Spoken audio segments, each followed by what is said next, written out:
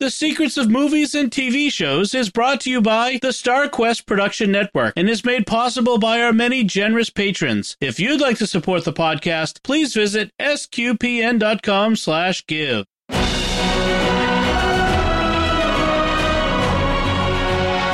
You're listening to Coffee and Comics, part of the Secrets of Movies and TV Shows podcast, where we talk about the hidden meanings and deeper layers of superhero movies and the great comic book stories that they adapt.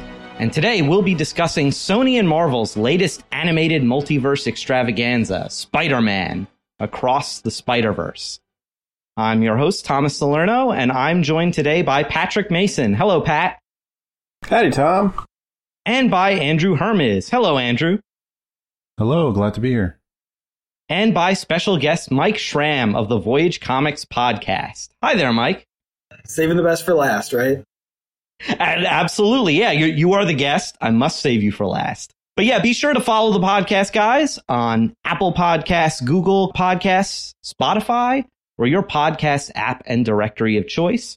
And you can find us on social media. We're on Facebook at facebook.com/StarQuestMedia, and on Twitter, where we are at SQPN, or on Instagram, where we are at StarQuest Network.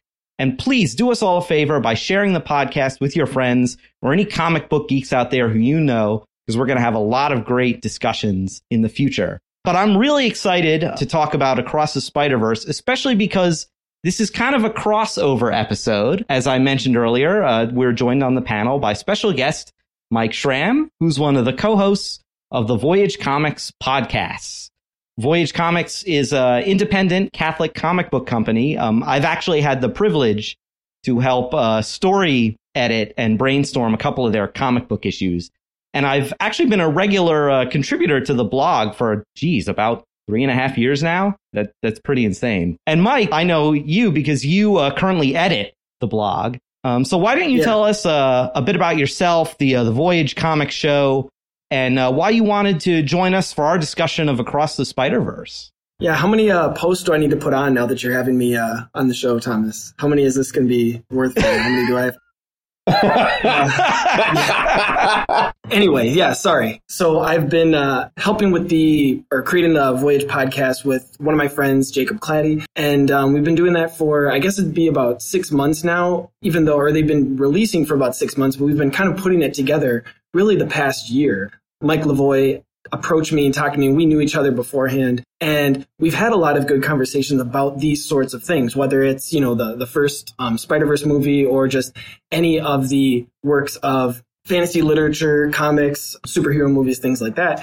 And just because of my background I teach theology at a Catholic school, both the high school and college in the area that I live in. And so I'm always kind of thinking about these things through that lens. Fortunately, I get to do a lot of that stuff in my work where I actually have one of my students they'll have to take some work of contemporary, I call it the contemporary or modern fairy tale. They'll take one of the Disney movies and they have to find some sort of theological angle to write it from. And so it kind of helps them kind of see the world through that lens. So I've already been thinking along these lines for so long. And so getting to kind of have those conversations has been really fun. And then same thing with the blog. I mean, the blog's been around long before I started, my work with editing it. But it's doing a lot of those same things.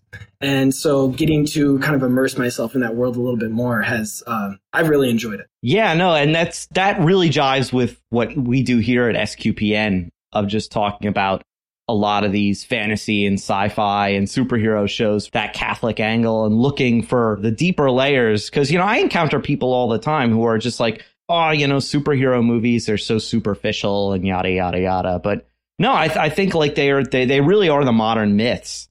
And so I think that, especially with Spider-Man, he's such iconic is an overused word, but he's a very archetypical kind of mythic character. My co-host, Jacob, who is Eastern Orthodox, he would love that you're referring to it as iconic. So. Oh, well, yeah. And you know what? My brother is actually attends a Byzantine Catholic church, and we have icons around our house. So yeah, I'm trying to get used to using that term in the more Catholic and Orthodox sense of the icons. You know, I was thinking about what you were saying before about people not taking superhero movies seriously. And I was thinking, were there people in ancient Greece who were walking around like, oh, Hercules, that's just a story. Why are you thinking so deep about it? No, there were, because I've read some of the Greco-Roman philosophers where they say that. They're like, oh, those myths, never mind. Like, don't even pay attention to them. And I'm like, oh. So it's always been there. I think that strain has kind of always been there in culture. But yeah, no, and speaking of like, you know, myths of epic scale, like this movie definitely is. And I want to go around the panel and get your guys' initial thoughts about this movie. Andrew, how about you? What was your initial thoughts of Across the Spider-Verse? Wow, it was spellbinding. I think that's a good word. I was really visually stunned by it. I mean, the first one was definitely an experience.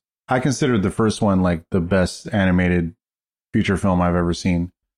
And after watching this one, I came out of it like they somehow topped the first one, in my opinion. You know, I was obviously expecting another visual spectacle and great animation and all that, but they somehow like they did something better. I felt like they obviously achieved the sort of animation heights that they did with the first film and found like new ways and sort of new techniques and whatever. I mean, I don't know how they did it. I know like hundreds and thousands of animators work on this. So it's you can see that full work on display. And so watching the film in IMAX was really like one of the best cinematic experiences I can remember. You know, it'll definitely stand out. I mean, I think since like maybe watching Endgame in the theaters, it was, and on top of all that, I mean, it's a great story. It handles the multiverse, I think, better than any comic book movie we've seen so far. You know, I think it already does it way better than the MCU's been handling the multiverse. and anything on like the CW shows tried to do. And it's a movie that's like has a ton of characters. Obviously, we see plenty more different iterations of Spider-Man, Spider-Girls, and Spider-Pigs and all and whatnot. But it's still somehow it's still filled with heart. You know, it's an emotional story. You really deeply care about these characters and the sort of plots and the sort of plot twists and the journey that we go on is really compelling. It makes for a unique cinematic experience because they can do things that you can't do in live action.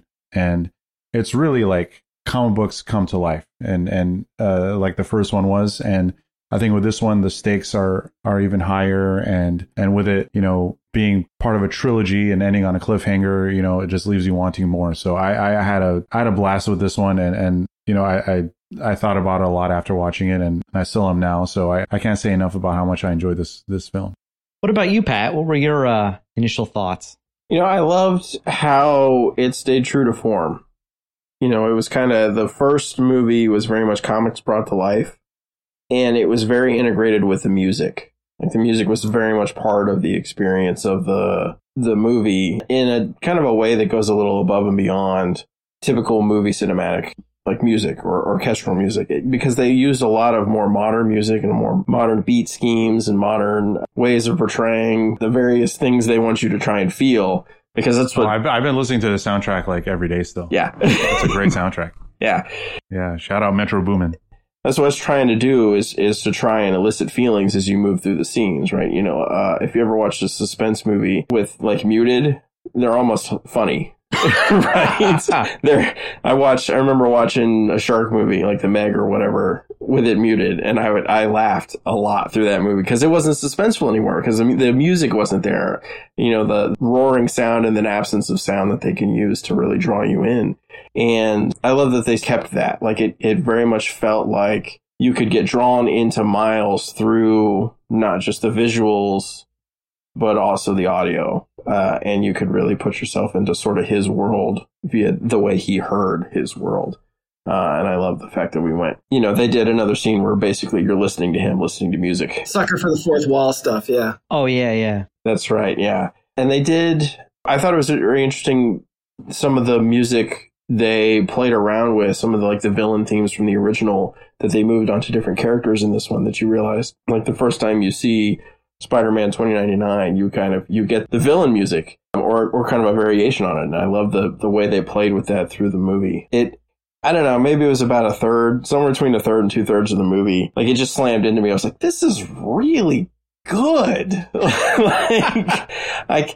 Beyond the spectacular visuals and the spectacular audio, like the movie itself was just really good. I can't tell you what exactly made me think that. It was just a switch that went off in my head. I was like, this is really good, and I'm going to have to watch this at least 3 to 4 more times to really get it all. But I loved it. I loved pretty much every minute of it. And Mike, I don't think I asked you this before we were recording, but have you been a Spider-Man fan before these newer animated ones? Well, yeah. So, I mean, I kind of came of age for the Tobey Maguire trilogy. But, and then I remember probably even more so the cartoon as a kid, the television cartoon. Like the actual comics, it probably wasn't the comic that I read the most, because they weren't really the comics that my dad had. And so from just the straight comics, I wasn't as, other than just the like kind of encyclopedia ones that you might find where it's just like everything Spider-Man, not necessarily like this issue, that issue, but you kind of just know a lot about the character. But then, yeah, like I said, I came of age more for the Tobey Maguire one. And then by the time the Andrew Garfield iteration, I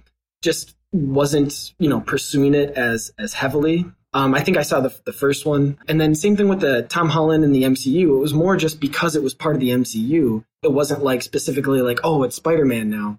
So this one, I mean, it felt, and obviously it felt very different in general. Like, even if you were a huge Spider-Man fan, the whole Miles Morales storyline or the Spider-Verse movie in terms of animation style and story and all that, it should have come off as very different anyway. Yeah, just with kind of my familiarity or background and that sort of thing, it just really struck me. But this is talking more about the first one back in 2018. But then, obviously continuing that story. So.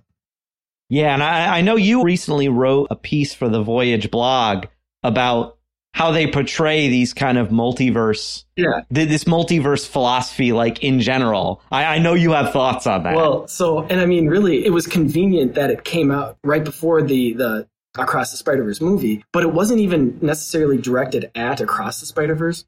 It was just more what can sometimes be the underlying theme to a lot of multiverse storylines. And this goes across the board. This is whether we're talking, Doctor Strange, whether we're talking even like Rick and Morty and all the multiverse stuff that they do. And it creates this sort of air of insignificance to the individual, because it's like, oh, well, you're just this small speck of dust in this huge universe. Well, all you're doing is making the universe bigger, which is supposed to kind of like imply that you're even more insignificant. And it's like, you're kind of missing the point still. So that was just one of the things that came up about it. And I felt like they did kind of play with that in this movie, right? The idea, and I didn't say at the top of the episode, spoilers, everybody, if you have not seen this movie. Oh yeah, I haven't said anything yet. We're gonna spoil this movie, but like the fact that I haven't seen part 2 yet, so I'm excited. I've heard good things. Right, yes, from the future of part 2. But yeah, like 2099, tells Miles, you were never supposed to be Spider-Man. And that sort of idea of insignificance versus the significance of the individual, I think, is definitely something they play with. It's exponential to what the other Spider people were telling him in the first movie, right? Is like, you're not ready. You can't do this. You shouldn't be here, or you shouldn't be doing this. And so now it's like you're taking that same thing from Into the Spider-Verse, and you're blowing it up to, a huge proportion. Yeah, and too, it allows them to play that whole idea of insignificance. It allows them to play with kind of like ideas of fate and free will. Like, does the individual really have any agency? And they introduced an interesting concept in this movie that I should have seen coming. I don't know how I didn't. And that was canon events. That there are certain aspects of Spider-Man's story that seemingly apply to every iteration of Spider-Man and Spider-Woman. What did you guys think of that, of the canon events idea, both as a storytelling device and just like a new idea for a Spider-Man story? I don't know if it's been done in the comics before, but this was the first time I encountered it. Yeah, I mean, where's the universe where there are no canon events? That's what I'm waiting for. Isn't that what should be coming up next? Right? The universe where there aren't canon, because if there's so many if it's such a multiverse, and I know I'm kind of playing off of the same thing that you're bringing up, right? Which is like, we're going to treat these things as so important, and yet you personally are so unimportant, even though you have this role to play in canon event X, Y, canon event X, canon event Y, canon event Z. Yeah. Yeah, I thought it's a cool device. I mean, obviously in like crossover event comics like Crisis on Infinite Earths or Flashpoint, you know, there are certain like events that happen that sort of affect all the universes. And you see that in the MCU too, like with the TVA and how they're trying to keep everything in order. Yeah. You know, that's pretty much Spider-Man 2099's role, and the Spider Society is making sure everything, you know, happens as it should, right? And it's kind of it's a cool story device, and it kind of serves as like another villain.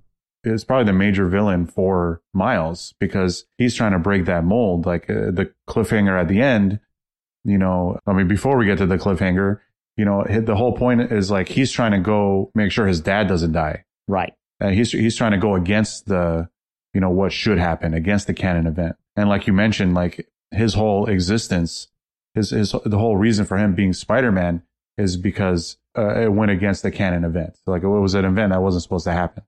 So he's kind of like been fighting this again, like you mentioned, since the first film, since Into the Spider-Verse.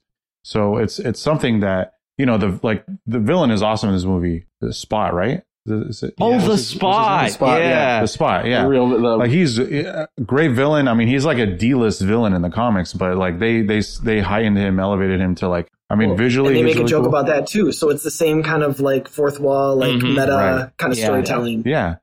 And it was very clever how they used sort of like power set and how he kind of, he doesn't have a lot of screen time in the film, but his presence is really felt, and visually he kind of has his own thing going on, and it looks really cool. So I think him, coupled with the whole like Miles trying to sort of beat or overcome the Spider Society and these canon events, I think it's a really cool challenge for him, and it's sort of a unique way of incorporating this multiverse concept into the story. You know, it's not just an excuse to meet all these different characters. It's actually something that is going against him. And I thought it was brilliant. And I don't know if you're like the canon event memes with Spider-Man 2099. If you're like on TikTok or social media, they've been hilarious. So, okay, interesting. So it's kind of taken a life on its own in like the TikTok world. And they used to say that you need to, you know, be well versed in literature so that you get the jokes that the culture makes. Well, now it's you need to be versed in movies so that you can get the jokes that social media makes. Right. You have to get all the Star Wars memes. You have to get all the, you know, canon event memes, whatever the new set of memes are. Yeah. So yeah, it's that part has been fun too. I thought what was super interesting to me was that Spider-Man 99, and I can't remember his name, so I'm terrible with names, but Miguel. He's not the one ultimately who is enforcing the canon event, right?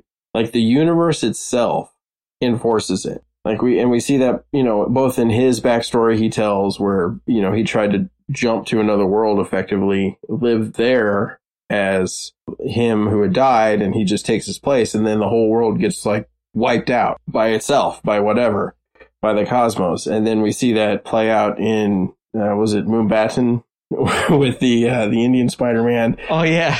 After you know the police chief gets saved or the captain gets saved, and then the universe starts to eat itself, right? And the thing pops up, and they have to put those pylons down to stop it. And so he's not like, he is the bad guy, but also he's not like, he's not the one. Like, he's not doing this. If it was up to him, right, he wouldn't have had that happen. He would have just lived his life with his daughter and just been happy, but the universe seems to be imposing this. And so I found that, like, even though he is sort of set up as like that villain for that, even though the Spot is the ultimate villain, but for that episode or for that movie, he's trying to stop something more terrible from happening. And when he says like, we're the good guys, and he says it like in a we're the bad guys kind of way, like, he's still not wrong. Like, he's still trying to save all of the people from that universe, because as far as he knows, like, if Miles pulls this off and saves his dad, it still wipes out their universe. Like, it's still a bad deal at the end of the day. And I thought that was an interesting idea of kind of like free will and fate. So there is sort of this fated system where the Spider-Man has to fall in line and have these experiences, and if he tries to fall out of line, then the fate monster will come along and destroy his universe. But he still has the free will to choose, right? It's not like a necessarily fated way in the same way fate plays out in a lot of fairy tales or a lot of stories where the Oedipus had the free will to choose too. Yeah, that's true. Yeah, so yeah. I mean, isn't that the real bad guy in every myth? It's always fate is the real bad guy. You know, there's so many of the mythological stories too, and it's the same kind of similar pattern. Yeah, definitely. And it to my mind, it calls to mind like the Norse and Götterdämmerung, Ragnarok, the Twilight of the Gods, where it's like it's inevitable, and from their perspective, for all the Aesir, the Norse gods know, nothing they do prevents it, and whenever they try to prevent it, they just make it happen faster.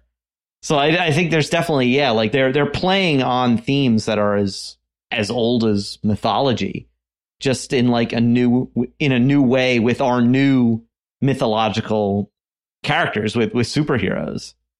And it's interesting because I thought I was afraid that things weren't going to work, because I'm like, well, in my mind, Spider-Man is always like, well, he's friendly neighborhood Spider-Man, and sometimes he teams up with the Avengers and it's great. But it's like, and not having read any of the Spider-Verse comics, I'm like, is this really going to work where they bring him into this multiverse, Spider Society where there's hundreds of thousands of Spider-Men, does that diminish him as friendly neighborhood Spider-Man? And I don't think so, because it's still Miles's story. You get to see him with his parents and his, the fellow students at the school he goes to and the people in his neighborhood. There's a lovely little moment when, remember when the Spot is robbing the ATM? And I love that Spider-Man is on a first name basis with the guy who runs the little general store.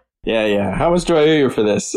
How much do I owe you for this? And he's like, Spider-Man, it's free. Just get that guy. And I like that he knows the people in his neighborhood. And clearly he's had to prevent this place from being robbed before. And he just has these relationships with people in the community. And I just they keep him. I think it's because he's grounded as a friendly neighborhood Spider-Man that he doesn't get swept away into this whole, oh my gosh, the Spider Society and all that. He can see their weaknesses in a way, or but he sees things which to them are blind spots. Well, what do you guys think about that? Yeah, and I think all that you mentioned, and also Gwen's story being highlighted in this, it really keeps the film grounded, because you see the story arc with her and her father, and then also between her and Miles. And I thought it was a good choice, having her sort of be the conduit, the through line to the whole Spider Society aspect, and how she has to struggle with well, do I let Miles know about this? Do I let him in? Do I disappear forever and leave him alone? That sort of all those emotional arcs and journeys that these characters go through keep the film really grounded, juxtaposed with all the fun stuff with the Spider Society and all the Easter eggs and then the epic sort of chase at the end. There's this emotional through line through all of it, and it's not just there for fanfare. Part of why I really enjoy the movie is because it's not just fan service. It's you're really invested in these characters, and that's really hard to do with animation too, especially, we're not we're adults watching this. So it's gotta be elevated in a way, to where we, feel what these characters are feeling. And I thought they did as good as a job as you can. And you can see the relationships with that Miles has with his parents has evolved. It's the parents are dealing with the sorts of things that typical parents deal with kids that age. And it all feels relatable. It feels real. I think those sort of quieter scenes or street level scenes are what makes this movie sort of very Spider-Man-esque. Like you said, you have that friendly neighborhood Spider-Man feel to it, along with this whole big multiverse story that they're trying to tell.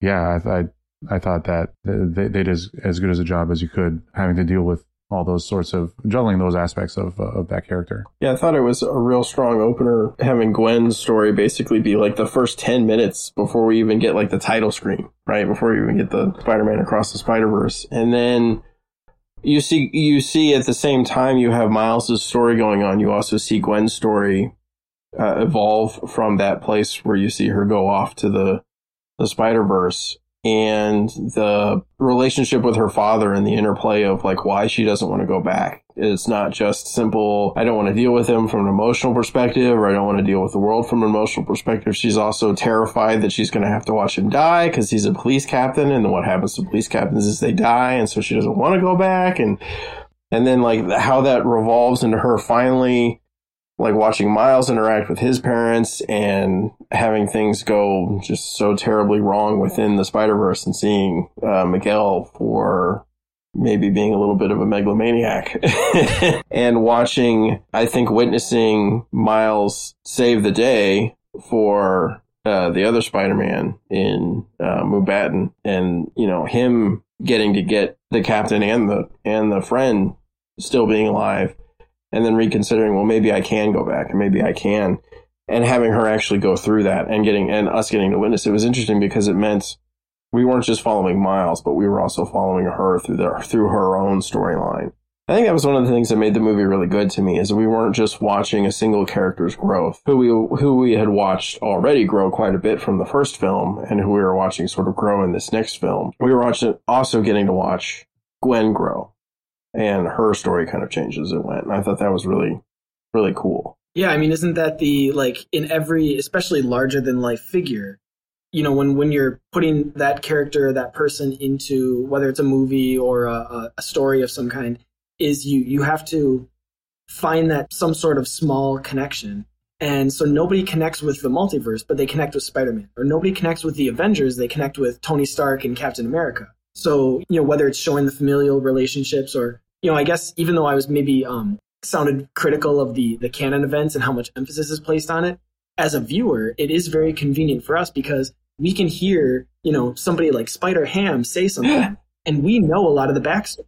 So, and I'm actually thinking of the first movie, but when he says, like, we all have lost somebody, or the hardest part is knowing you can't save everybody. Yeah. Because we know Spider-Man and we know the canon events, we can imagine that for Spider-Ham, for Spider-Man Noir, for Spider-Gwen, right? And then obviously the later movies, or they're kind of filling in the pieces a little bit. But that's kind of one of the convenient things for us, is we can already have that sort of built-in connection and say, you know, whether it's this version or that version or whatever. Yeah, definitely. And I like that. I know, Mike, in your notes that you sent me, you mentioned how, like, in this movie, we see a lot more of Miles' relationship with his mom, whereas in the first movie, it's very much an emphasis on him and his dad, rightly. But I like that we get that dynamics where we see how his parents work together as a couple and as parents, trying to raise this kid right, but also knowing that he's getting to that age where they kind of have to let him go a little bit and let him make mistakes, you know, that they're not always going to have control over what happens. And I thought that the family scenes were some of the most effective, like, emotionally too, in the whole movie. I thought that was great. Oh, yeah. Yeah, and I mean, not only is it because Miles is a little bit older and he's had a little bit more, like, you know, or different experiences, but you can see how specifically the issues that are coming up in part 2, it's like it resonates more with his relationship with his mom, whereas a lot of that growing up, going out into this new experience or this new school, which was Into the Spider-Verse, you can see how that would resonate so much with his dad. And obviously they both had a part to play in both movies, but how there's much more of an emphasis on one and then the other. Yeah, I definitely think too that oh yeah, and we got to see before I forget, we got to see Peter come back. You know, he has a family now. Oh yeah, which is great. So that was so terrific, awesome. so terrific. So awesome. And Mayday, the fact that the kid is called Mayday, you know, that reference to May, to Aunt May, and that she's like a little terror, so it's Mayday. It's just brilliant. Oh, that was just so heartwarming. I loved that they brought old characters back, but they also made room for some new additions to the cast. We had several A lot of toys to be sold, Thomas. That's right. Yeah, a lot of merchandising. I sound cynical. And it's like some of them, I like how some of them, like, I was sort of vaguely aware of because I've seen them on like comic book covers and stuff. Like Spider-Punk. I was aware of him before, but I didn't know that was his name. I'm just like, oh yeah, the Spider-Man with spikes on his at the top of his mask. But yeah, I like that they made room for new characters and how they hint at the end of the movie of getting the band back together from the first movie. I was like, yes, all right, let's go. Because, you know, you become attached to those characters, to Noir, to Spider-Ham, to Penny Parker. And so I'm glad that going forward, we're going to see more of them. This definitely did feel like a middle movie in a trilogy. And we were saying before we started recording that they may have pushed back the release date for the third movie. I've only heard it as a rumor. That's all I can, I don't have some sort of insight, and that's just what I've seen, rumblings or whatever. Yeah, like it's still, I don't think they've officially said it's not coming out in March, but like all the reports are saying like, yeah, the movie's not even close to being done. So well, and they also, it just occurred to me, they have to deal with the writer's strike. That's moving everything. And there are rumblings apparently of a Screen Actors Guild strike and all kinds of other stuff. So if that's in the air, it could happen today. Like to be safe, they're probably just like, don't expect it until later. Yeah, I think that's very safe to say. But I mean, again, the quality of these films. Take all the time you need. Yeah, you gotta, we've seen what happens when movies get rushed to production. And I don't think they would do that with this one anyway. No. I mean, it's been 5 years since Into the Spider-Verse. So I think waiting a little extra time would be more than worth it. And you can definitely tell, I don't know about you guys, but I felt that they took what they did in the first movie and what they learned in the first movie in terms of visuals and clocked all that up to 11. Oh, big time. With this movie. This is one of the most visually impressive movies that I've seen in a long time. Yeah, I something that kept catching me because of how many panoramic views they did is that Miles is the central focus of definition. And you look at Miles and how he's drawn and the things in his direct vicinity, and everything has very clear lines and is very defined. And it's still a little sketchy and a little comic booky, but the further you get from Miles, the less clear and more fuzzy things get until you're like in those really big panoramic shots. I was actually having trouble because I thought my eyes weren't focusing correctly when I was trying to look at like the cityscape when they're upside down, looking at it all, because all of the buildings are almost like doubled up, lined on each other because they're so slightly off kilter. They're just, it gets fuzzier and fuzzier and fuzzier the further you get from Miles. And I thought that was like a super cool technique to get you to focus on, this is a really cool, awesome panoramic shot. But the important part is Miles and Gwen, or the important part is these two people doing something here.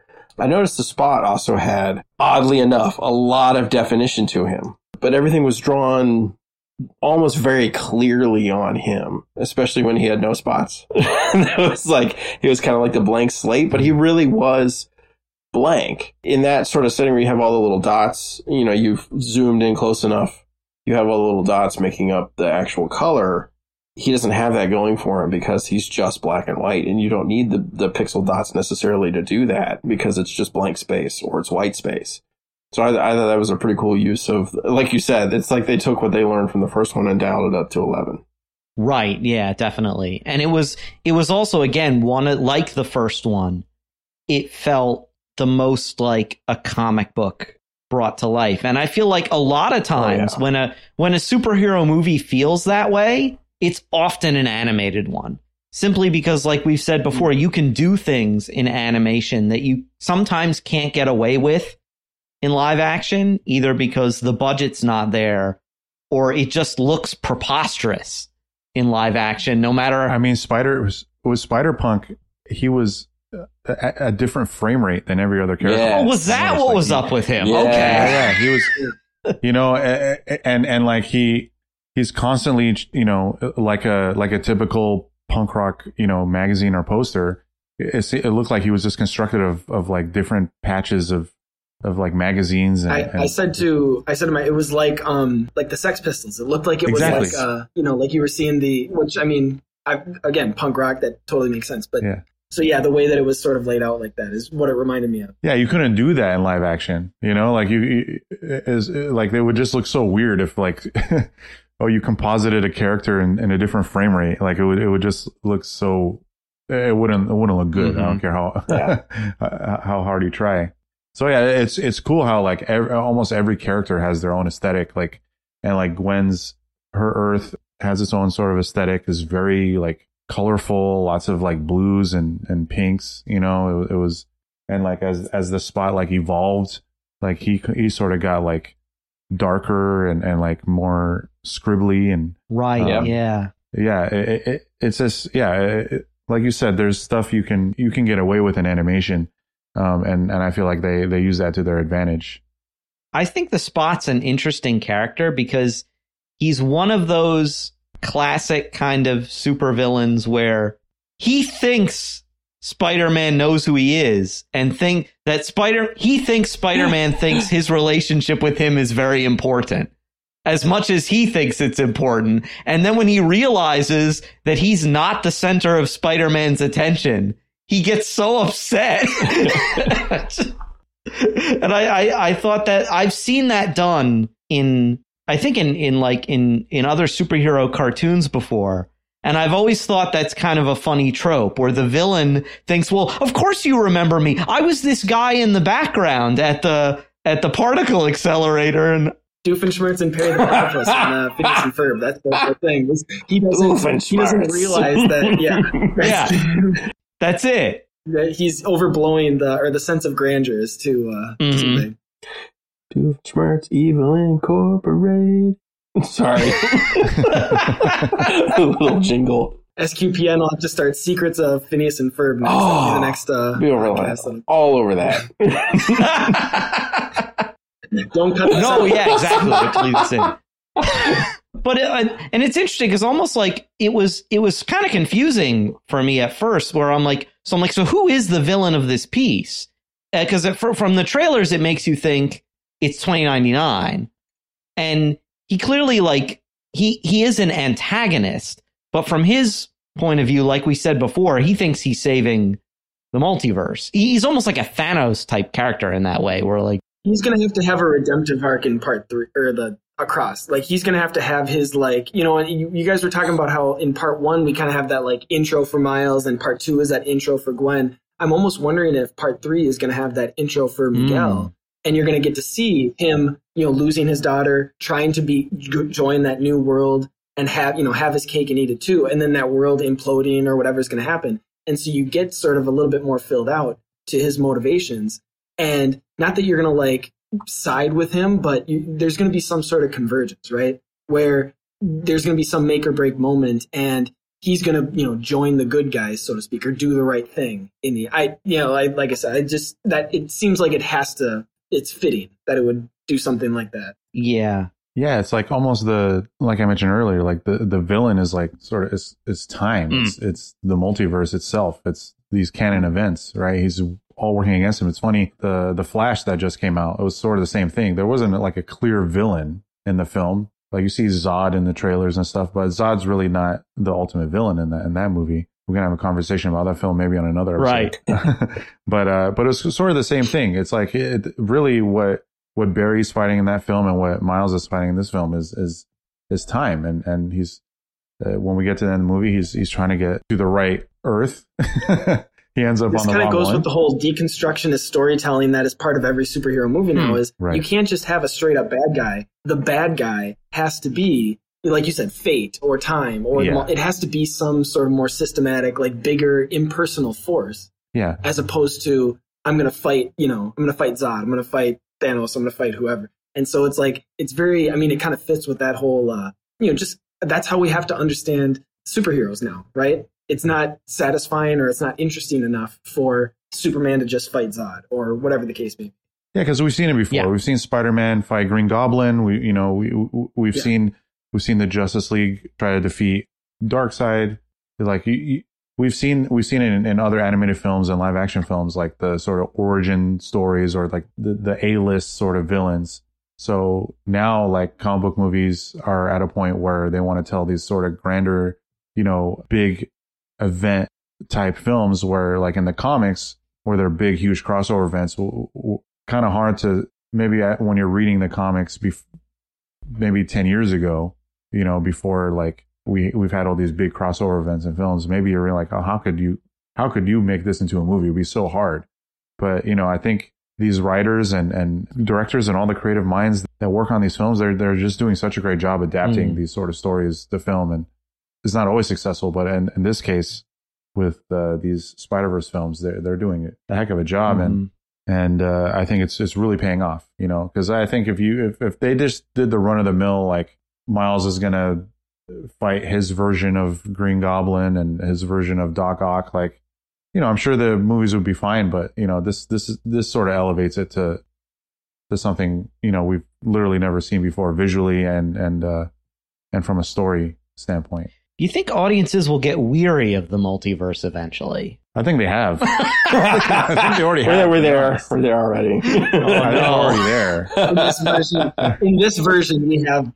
In this timeline, yes, yeah. In this timeline, we're well, you see, there might be one where it can go on infinitely, but yeah, I mean, with the Flash, like it totally bombed, and I know there are other factors that went into that, but I think in the state of where DC's at, which we discussed in a previous podcast, they're going in a totally different direction. And the Flash is kind of like a child of the past. It's sort of like it's from the old DCEU, which is, I guess, which is over now, and it is telling and it's trying to do the Flash. It's trying to tell this Flashpoint story in its own way, and people just didn't go see it.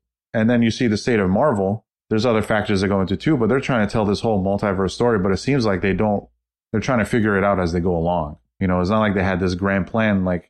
I guess with the Infinity Saga, where it was kind of mapped out for the most part, like Kevin Feige had the idea of where we're going to end up. And it seems like, with all these like Disney Plus shows and trying to, with the movies put in there and then trying to react to, oh, maybe audiences don't like this, so maybe we should change things. I think audiences are getting sort of tired of this whole multiverse thing, because it's like, okay, well, do I have to watch this show in order to know what's going to happen in this film? And that, like, I'm not really into this show. Is it okay if I skip it? Like, I think that sort of aspect of it can challenge audiences. But I think when we're just talking about this Into the Spider-Verse trilogy, it's all contained. Yeah.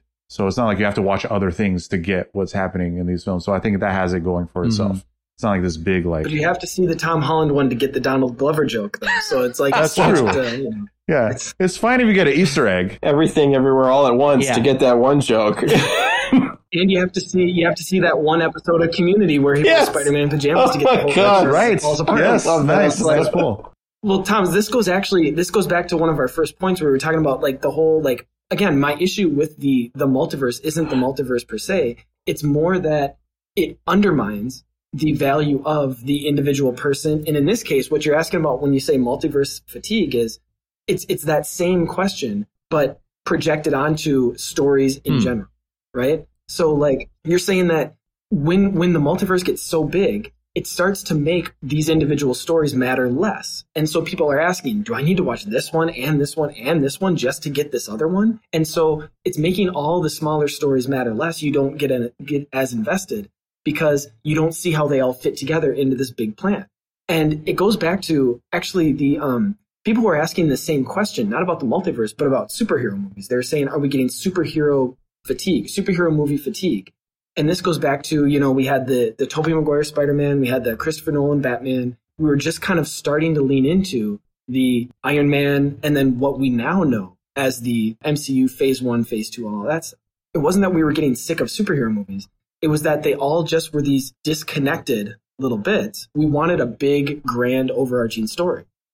And now we got that with the whole, Endgame, like saga. And everybody's been trying to copy that. But, Marvel was left with, where do we go from here? And we just have to make it bigger. But now you can't bring all those back into one overarching story again. And so it makes them all matter less.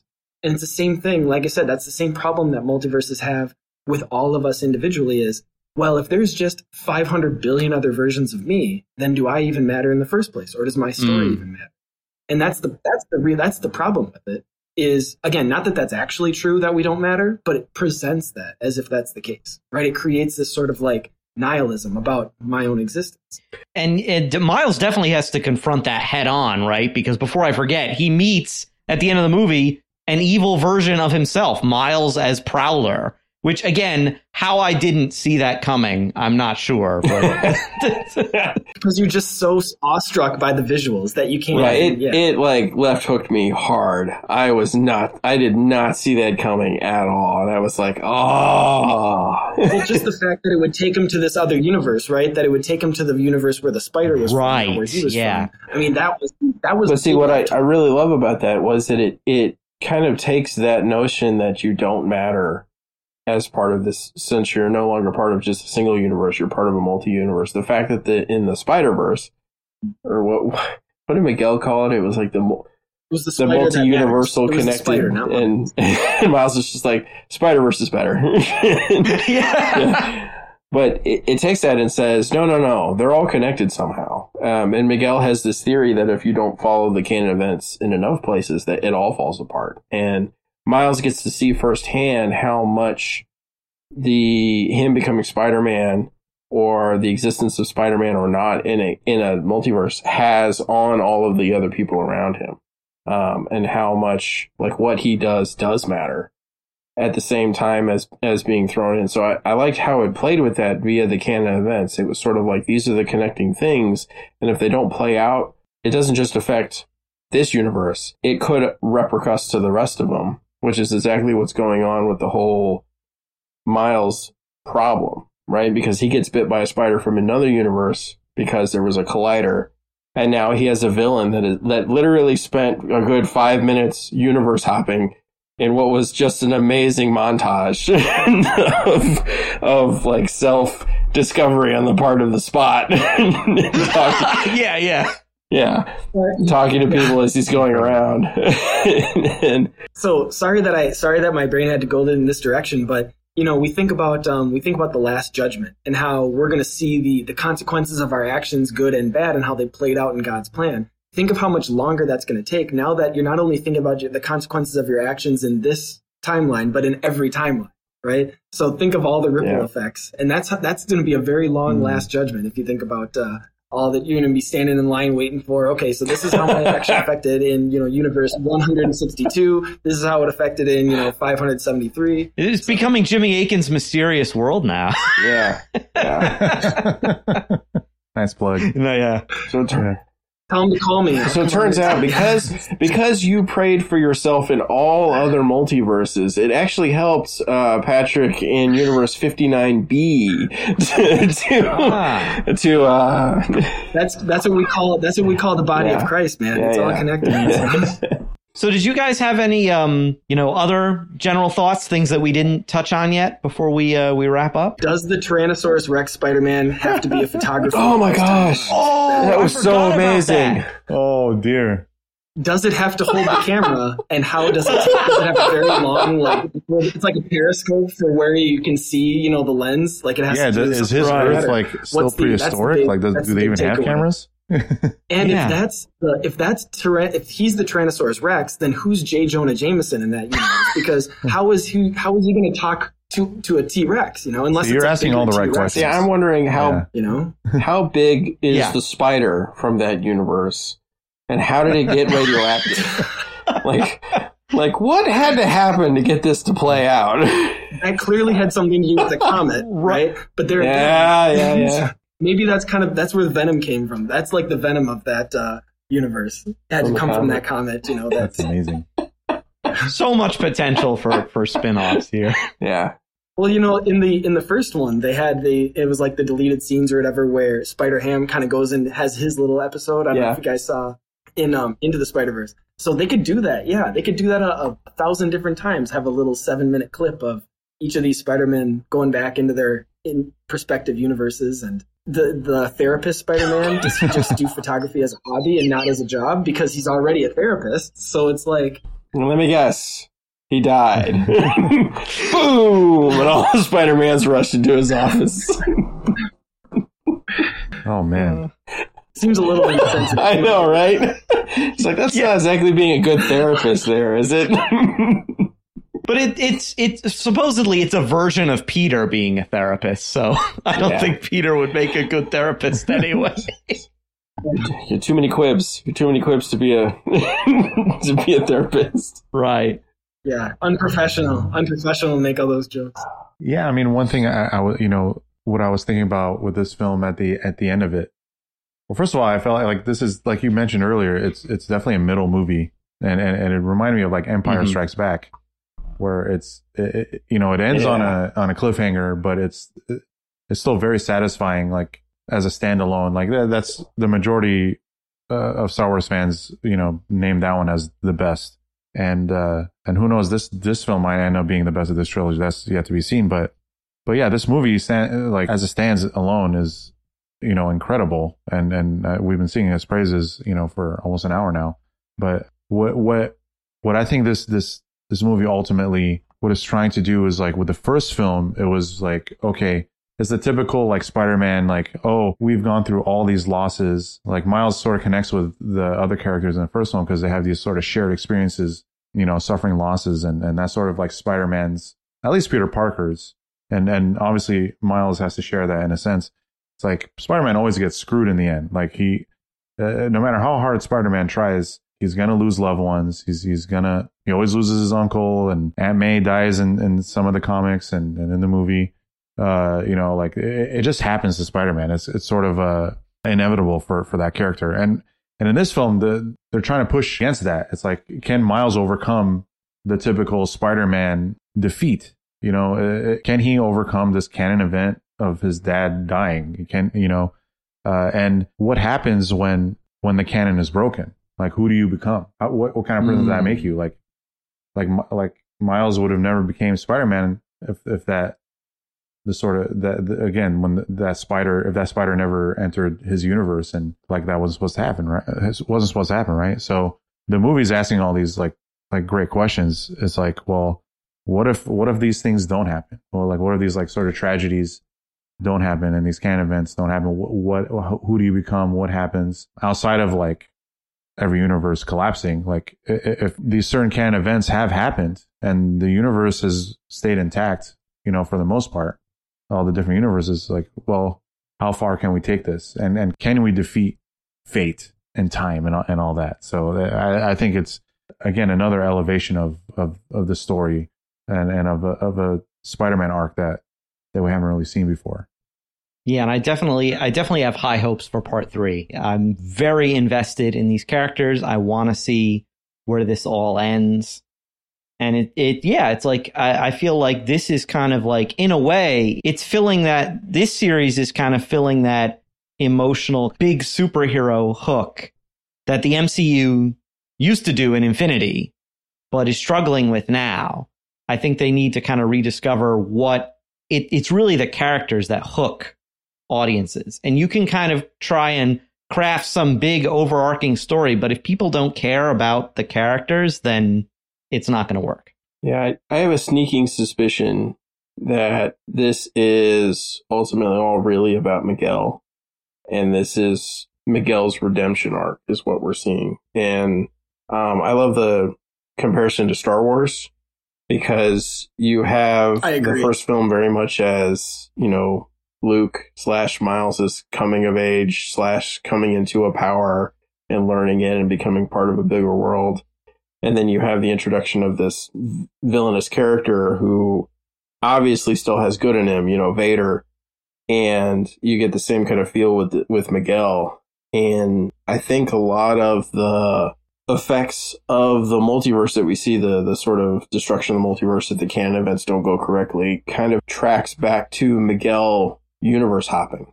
Right, because what we're seeing in the first film and in the second film are the results of somebody in Miles' universe screwing with getting from a multiverse to a multiverse. And in this case, it was Kingpin, right? But we don't know how Miguel did it and what kind of problems he caused around the multiverse. And I have a sneaking suspicion his redemption arc that we're going to catch get the full-fledged of in the third movie is going to involve him coming to terms with the problems and maybe fixing the problems that he caused when he jumped universes.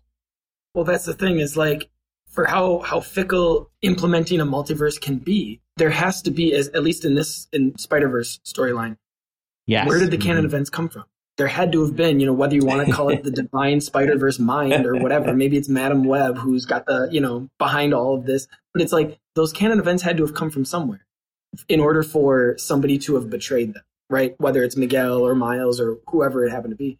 And so that's what we need to, dig a little bit deeper, right? It's about going deeper into where did these spring up from, or who imposed these in the first place. Not that it has to be an imposition, right? Because God willing, they're all going to discover that it's just providence in the end. Maybe there's a Boethius version of Spider-Man who, maybe has like the consolation philosophy, who is going to show them the actual truth to all of it. But, anyway. It had to have come from somewhere, right? You can't just keep going infinite, like literally infinite universes. Turtles all the way down. Spiders all the way down. Spiders all the way down. Did they make that joke in the movie, or am I misremembering that? Spiders all the way down. I may have made that up. Yeah. That joke gets made, but yeah. Oh, okay. I don't think because I was trying to remember. Am I? Yeah. I'm saving for part 3. Well, until part 3, we'd like to take a moment here at Coffee and Comics to thank our patrons who make all our shows at StarQuest possible. And today, in particular, we'd like to thank James B., Father John E., Priscilla H., Darius M., and Gary H. Their generous donations at sqpn.com/give help us to create the secrets of movies and TV shows and all the shows here at StarQuest. And we'd love to hear from you, our listeners. What did you think of Spider-Man Across the Spider-Verse? You can let us know on our Facebook page or on Twitter. You can send an email to secrets@sqpn.com, or you can visit our channel on the StarQuest Discord server at sqpn.com/Discord. And I can't keep plugging the Discord enough on these shows. I have a lot of fun there, and there's all kinds of awesome conversations going on. So check it out at sqpn.com/Discord. Until next time, Andrew Hermes, thank you for joining me in the secrets of Spider-Man Across the Spider-Verse. Thank you. It's been a pleasure. And Pat Mason, thank you as well. All right, you're very welcome. As always, it's great being here. And Mike Schramm, thank you for joining us. Yeah, thanks for having me. It was fun. Once again, I'm Thomas Salerno, and thank you for listening to Coffee and Comics, part of the secrets of movies and TV shows here on StarQuest. There's another show on the StarQuest Network you're sure to enjoy, The Catholics of Oz. Find it wherever fine podcasts are found or at sqpn.com/Oz.